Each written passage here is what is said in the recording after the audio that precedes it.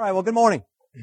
If you'll go ahead and get your outline, the insert in your bulletin, we are in a series on values that build lasting success.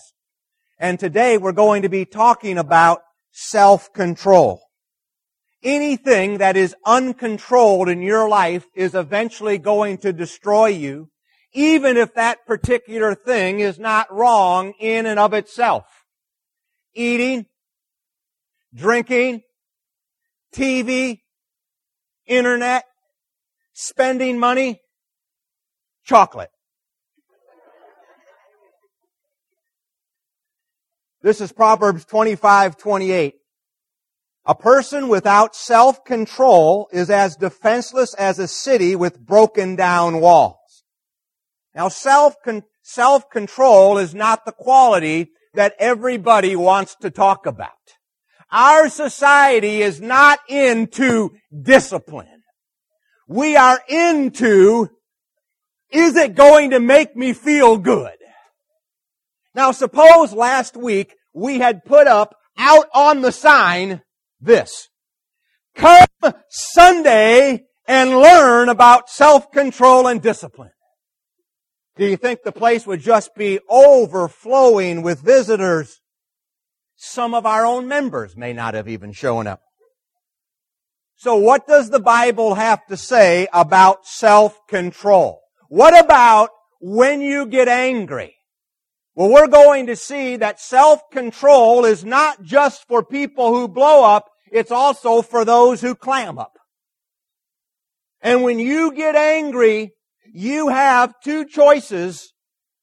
Number one, you can be a skunk and stink the place up. Or number two, you can be a turtle and go into your shell. Now, what usually happens is this: skunks marry turtles. And that's why one of you tends to let it all hang out, while the other kind of withdraws and has a tendency to be more reserved. We are living in a society that more and more does not know how to handle anger and emotions. There's all kinds of crimes that are related to anger. Profanity is on the increase on non-premium channels. I know they've been cussing on HBO for 25 years, but I'm talking about the regular channels. Now, they may bleep it out. Yeah, you know exactly what they're saying, so they might as well not even be bleeping it out. So the people can't control their anger. I read about a dishwasher in a restaurant who shot another guy because he did not put the silverware into the dishwasher correctly. That's the kind of society we're living in. So what does God have to say about controlling our anger? Anger in and of itself is not a sin. It's how we choose to control it that makes it positive or negative. Uncontrolled anger will destroy you. Managed anger can be a tremendous asset. I mean, if somebody's hurting your child, anger and outrage is the appropriate emotion. If you don't get angry, it means that you really don't care. Now, the book of Proverbs is great when it comes to self-control because it gives us 7 steps that we can take to learn self-control and learn how to manage our anger. So let's take a look at the first one. Number 1 is you have to resolve to control it. You have to resolve to control it. Quit saying that you can't control it and start realizing that you can. This is Proverbs 29:11. A fool gives full vent to his anger, but a wise man keeps himself under control. Now, what I'd like for you to do is circle keeps. I think that's the key word of the whole verse, keeps. Because what it means is it's an act of the will. Anger is a choice just like every other emotion. Now, we don't like to admit that we have control over our anger, but we do.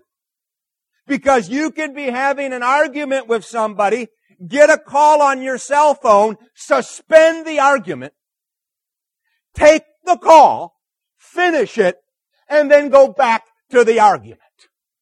So don't tell me that we can't control anger. Resolve simply means that you decide in advance before you hit the boiling point. You need to have some strategies and procedures in place before the crisis. So why is it important for us to resolve to control anger? That's the second point.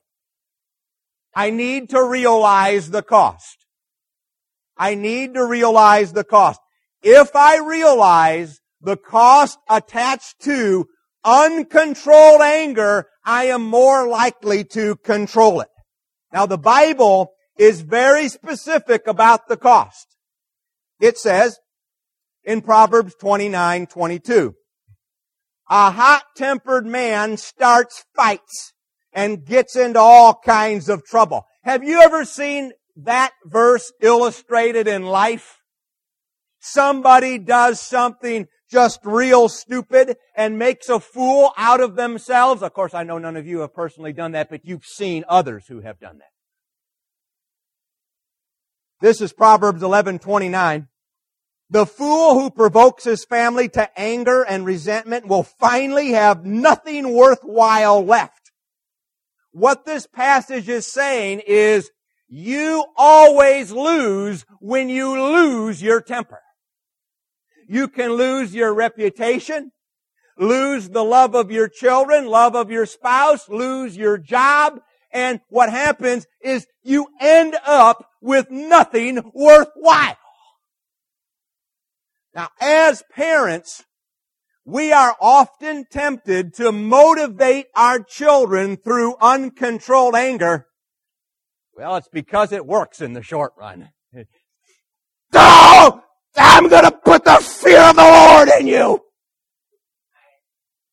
The end result is alienation. We talk about uncontrolled anger. You end up alienating the people that you love the most in life, and you finally become apathetic and say, I just don't care anymore. And so the Bible says that we need to realize that there is a cost involved in uncontrolled anger. And if we can control it, learn to control it, then it's going to be an asset that works in our favor. And then number 3, I need to learn to restrain my mouth. If there's anybody here having any difficulty understanding any of these points, just raise my hand. Maybe these aren't too difficult. I need to learn to restrain my mouth. Anger control is really about mouth control, isn't it? We talk about control our anger. We're talking about controlling our mouths, is what we're talking about. Now this is Proverbs 21:23 in the New Living. This is great. If you keep your mouth shut, you will stay out of trouble. How many of this is your memory verse for this week? And so I think that we should start by saying it aloud together. Okay, you ready?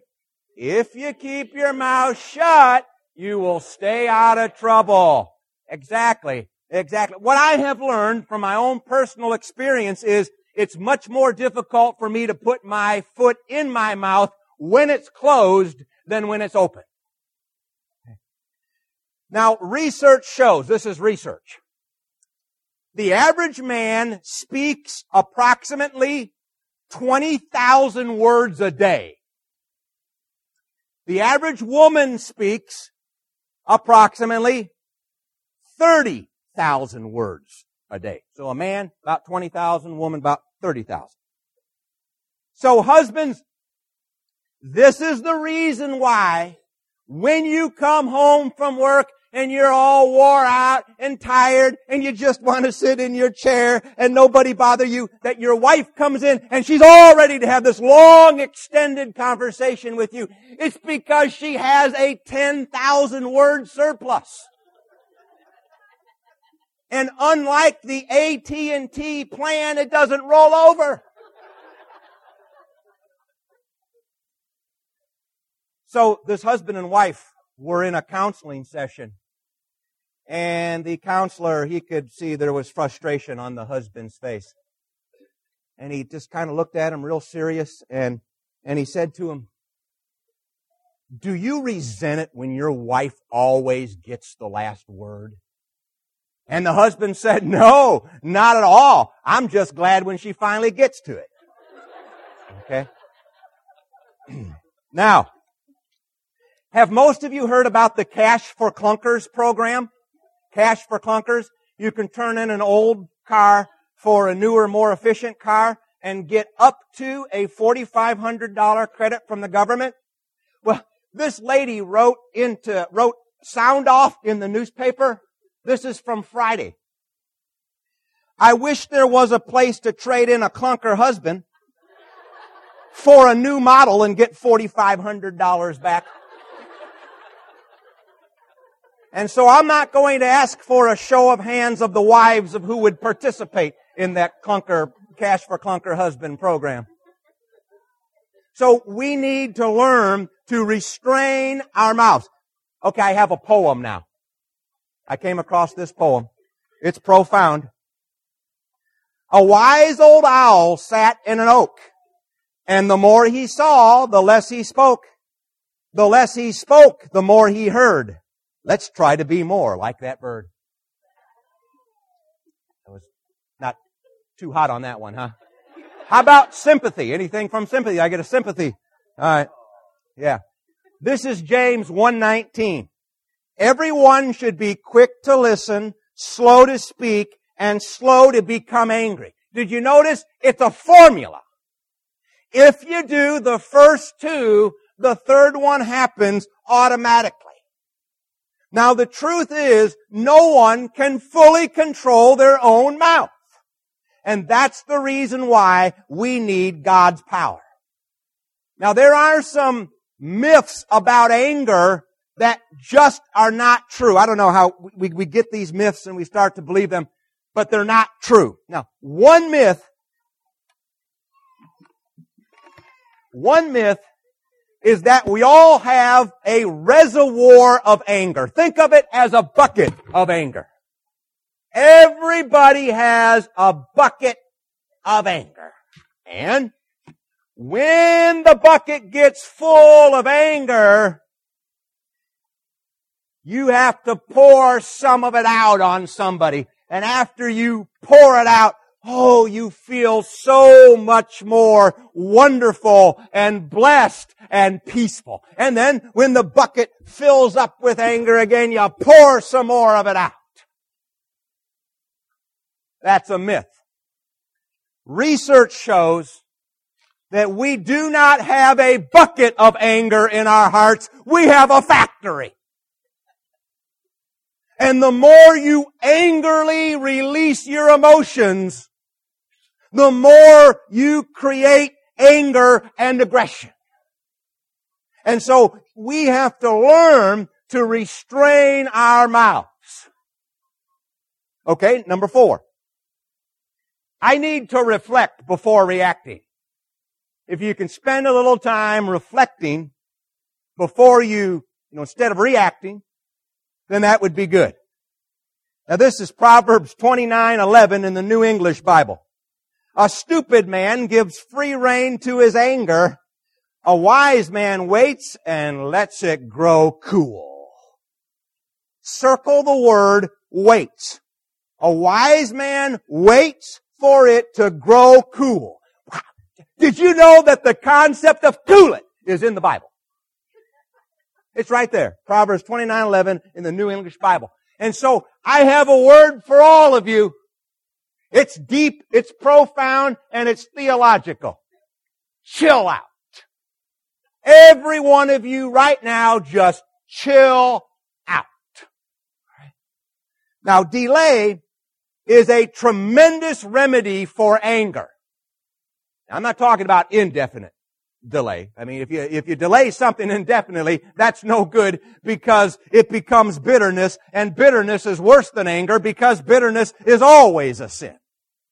But I'm talking about a short delay. That's good because it gives you time to think about how you're going to respond. And so, let's take the word think and turn it into an acronym. Did I put that in your outline? Oh, okay, good. T, is it truthful? Is it truthful? Before you say it, just ask yourself, is this the truth as far as I know the truth? Is it truthful? T-H-H. Is it helpful? Is it helpful? Am I saying this to harm or hurt the person or help the person? I. Is it inspirational? Is it something that is going to build up or tear down? And is it necessary? Is it absolutely necessary for me to say this? There's a lot of stuff I say it's just dumb stuff. It doesn't even add to the conversation. It's not even necessary. So is it necessary? And K, is it kind? You can say something that's negative, but in a kind of way. In a kind of way. Proverbs 19:11 says, a man's wisdom gives him patience. The more you understand, the more understanding you'll be. The more you understand yourself, the more understanding you will be of other people. So ask yourself 3 questions. Number 1, why am I angry? Number 2, what do I really want? And number 3, how can I get it? Blowing up is rarely the way to get what you want. You have to understand that when you become angry, anger is not the problem. It is the symptom. It's kind of like if you get all of a sudden like a big sore forms on your arm. The sore is not the problem. It's the symptom. The real problem is something below the skin or something in your system that is causing it. So when you're angry, understand that's the symptom, not the problem. Now there's 3 basic causes of anger. Number 1 is when I'm hurt. Number 2, when I'm frustrated. And number 3, when I'm fearful. Number 1, when I'm angry. When I'm hurt. When I'm hurt or wounded, I get angry. Have you ever stubbed your toe or hit your thumb with a hammer? I was in the garage the other day. We have a bonus room above the garage. And the garage is maybe 22 feet. And so they had to put the steel post right in the middle of the garage to support the floor upstairs. And it's right where you open the door every time. You can go a little ahead, a little back, but it's always right in your way. And so I'm getting out of the car the other day and I go by the post and I kick it and I hit it with my small toe. And you know what my reaction was? I got mad at everybody in the family. It was the most amazing thing. And I even knew I was going to be preaching this lesson. And I still got mad at everybody. And if we had a pet, I would have been mad at the pet too. And then when we're frustrated, we get angry when we're frustrated. We get angry when we have to wait. You know why? Because it's out of our control and we can't stand things that we can't control. And then fear causes anger. Because the more insecure I am, the more difficult time I have handling my temper because I feel threatened by everybody. Everybody's out to get me. Family's out to get me. Church is out to get me. Government's out to get me. Everybody's after me. So God has given us the emotion of anger. How we choose to express it determines whether it is good or bad. So we need to learn to reflect before reacting. Reflect first, then respond. And then number 5 is I need to release my anger appropriately. I need to release my anger appropriately. Now this is Proverbs, how about Ephesians 4:26? Been in Proverbs for so long, I just assumed the next one was Proverbs. This is Ephesians 4:26, good news. If you become angry, do not let your anger lead you into sin, and do not stay angry all day long. Does that verse indicate that there is a way that you can be angry and not sin? Yes. So what are the ways to deal with anger appropriately? Well, there's 3 things that you don't do. Number 1 is don't suppress your anger. Okay? Don't try to push it down, all right? Don't store it up inside of you, kind of like a Coke can. You know, you have a Coke can and you shake the can up, and then when you flip the top, it explodes. If you don't talk it out, you're going to end up taking it out. So don't suppress your anger. Number 2 is don't repress it. That is, don't push it down and deny it. Don't say, oh, everything is wonderful and fine. Your spouse is spending more money than the household income. Oh, everything is just great. That's denial. You need to be honest.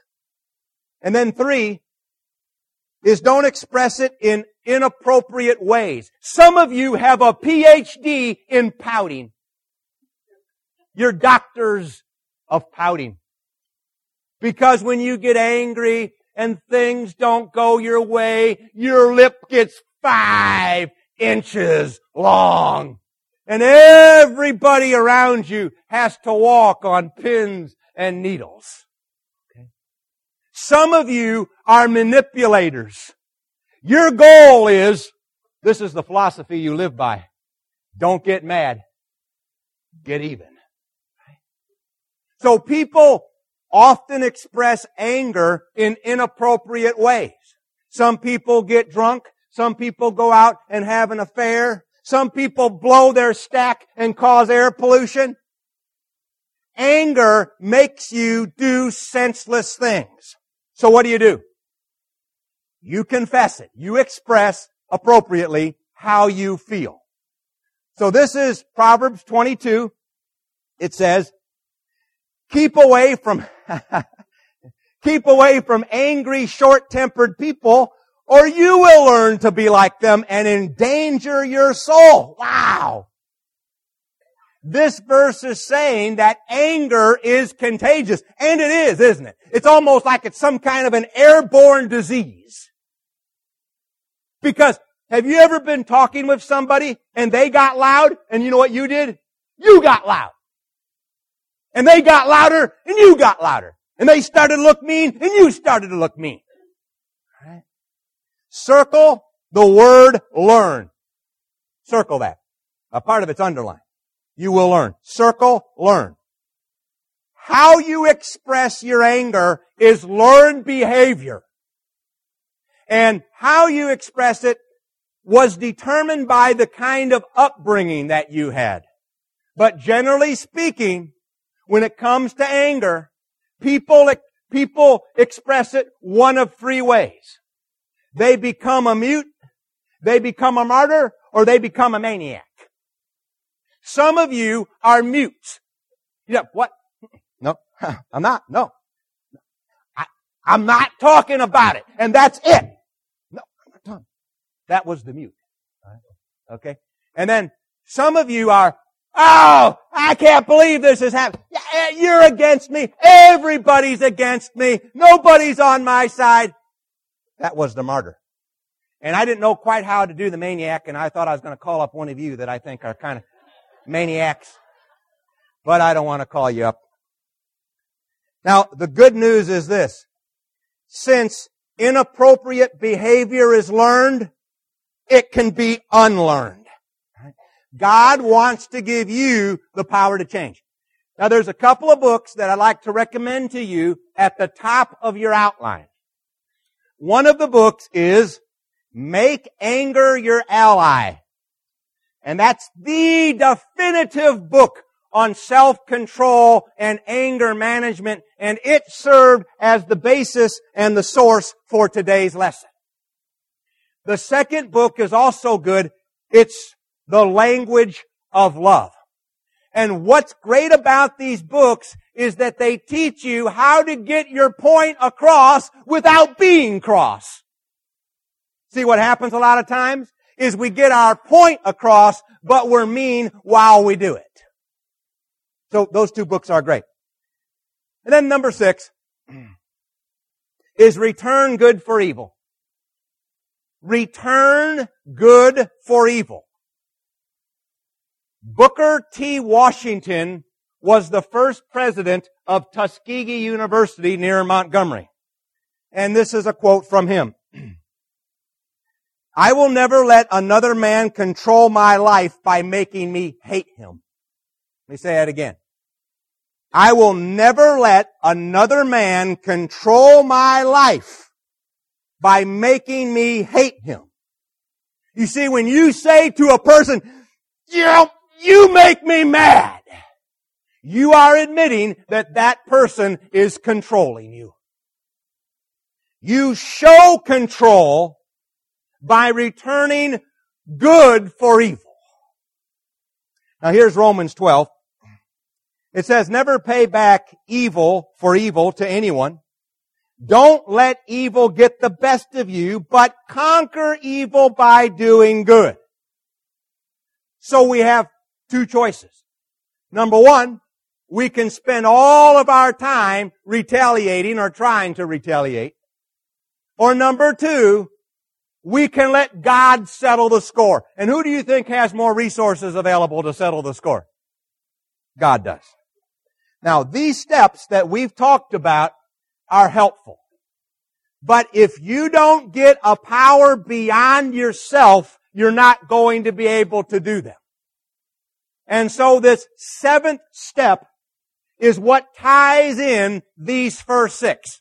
So what I'm saying is, you can do the first 6, but it isn't going to work until you tie in number 7, which is this. Request God's help. Request God's help. Now here's a passage. Psalm 141:3, New Century. Lord, help me control my tongue. Help me be careful about what I say. So how exactly does God help us manage our mouth and control our anger? We're asking Him, help me. What's He going to do? Well, He helps us by going right to the source and cause of it all. Now this is what Jesus said. This is the heart of the matter. Whatever is in your heart determines what you say. Now you've heard the expression, and it's true. The heart of the issue, what's the rest of it? Is the issue of the heart. See, it's not my mouth that gets me into trouble. Let me say that again. It is not my mouth that gets me into trouble. It's my heart. It is not what I say that gets me into trouble. It's what I think that leads to what I say that gets me into trouble. See, a lot of times people will say something like this, I just don't know what got into me. Why, I'm just not that kind of person. Listen, it wouldn't be coming out of your mouth if it wasn't in your heart first. If the water is contaminated, we have to go to the source in order to handle the problem. We can't just go up here to the water treatment plant and say there's bad water up here. Well, we'll just throw in some more salt or something. You have to follow Big Creek all the way up to Big Creek Lake and find out what is causing the water to be contaminated. Jesus said whatever is in your heart determines what you say. Jesus explained the Freudian slip long before Freud even knew there was a slip. My words determine my heart's condition. So let me give you a couple of things. I think it's out of the book, Anger, Make Anger Your Ally. A harsh tongue is demonstrating an angry heart. A boastful mouth is demonstrating an insecure heart. An over-talkative mouth is demonstrating an unsettled heart. A critical word for everybody is demonstrating a bitter heart. A judgmental mouth is demonstrating a guilty heart. On the other hand, if I have encouraging words for other people, it means I have a happy heart. If I have gentle words for people when they're down, it means I have a loving heart. If I have kind and comforting words for people, it shows that I have a peaceful heart.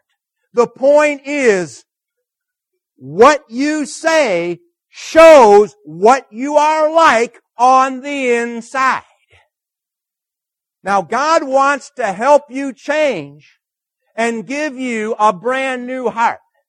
And the great thing about the Lord is when He changes you, He doesn't just paint the pump. He gives you a new attitude from the inside out. This is 2 Corinthians 5:17. If anyone is in Christ, he is a new creation, not a restoration of the old. You know, you take something that's beat up and you restore. It doesn't say that. It says he is a new creation. The old is gone, the new has come. So Jesus wants to give you His power and His confidence to replace your insecurity. He wants to give you love to replace your hurts. Maybe you're dealing with a recent hurt. Maybe something like a divorce or a financial problem. Or maybe you have hurts that go back a long ways to your childhood. The Lord wants to replace those hurts with His love. He wants to give you peace to replace your frustration when you say, I can't handle this on my own. The Lord wants to mold you and make you into a new person. So here's the question that I'd like to leave you with. Will you give your life to Him? When are you going to give your life to Him? I believe if we will follow these 7 biblical principles, that our lives will be more fulfilling and more satisfying, and we'll get a whole lot more of enjoyment out of them. Will is going to lead us in an invitation hymn. If you need us to pray on your behalf, if you need us to assist you in being baptized, if we can help you in some way, please let us know what your need is while we stand and sing.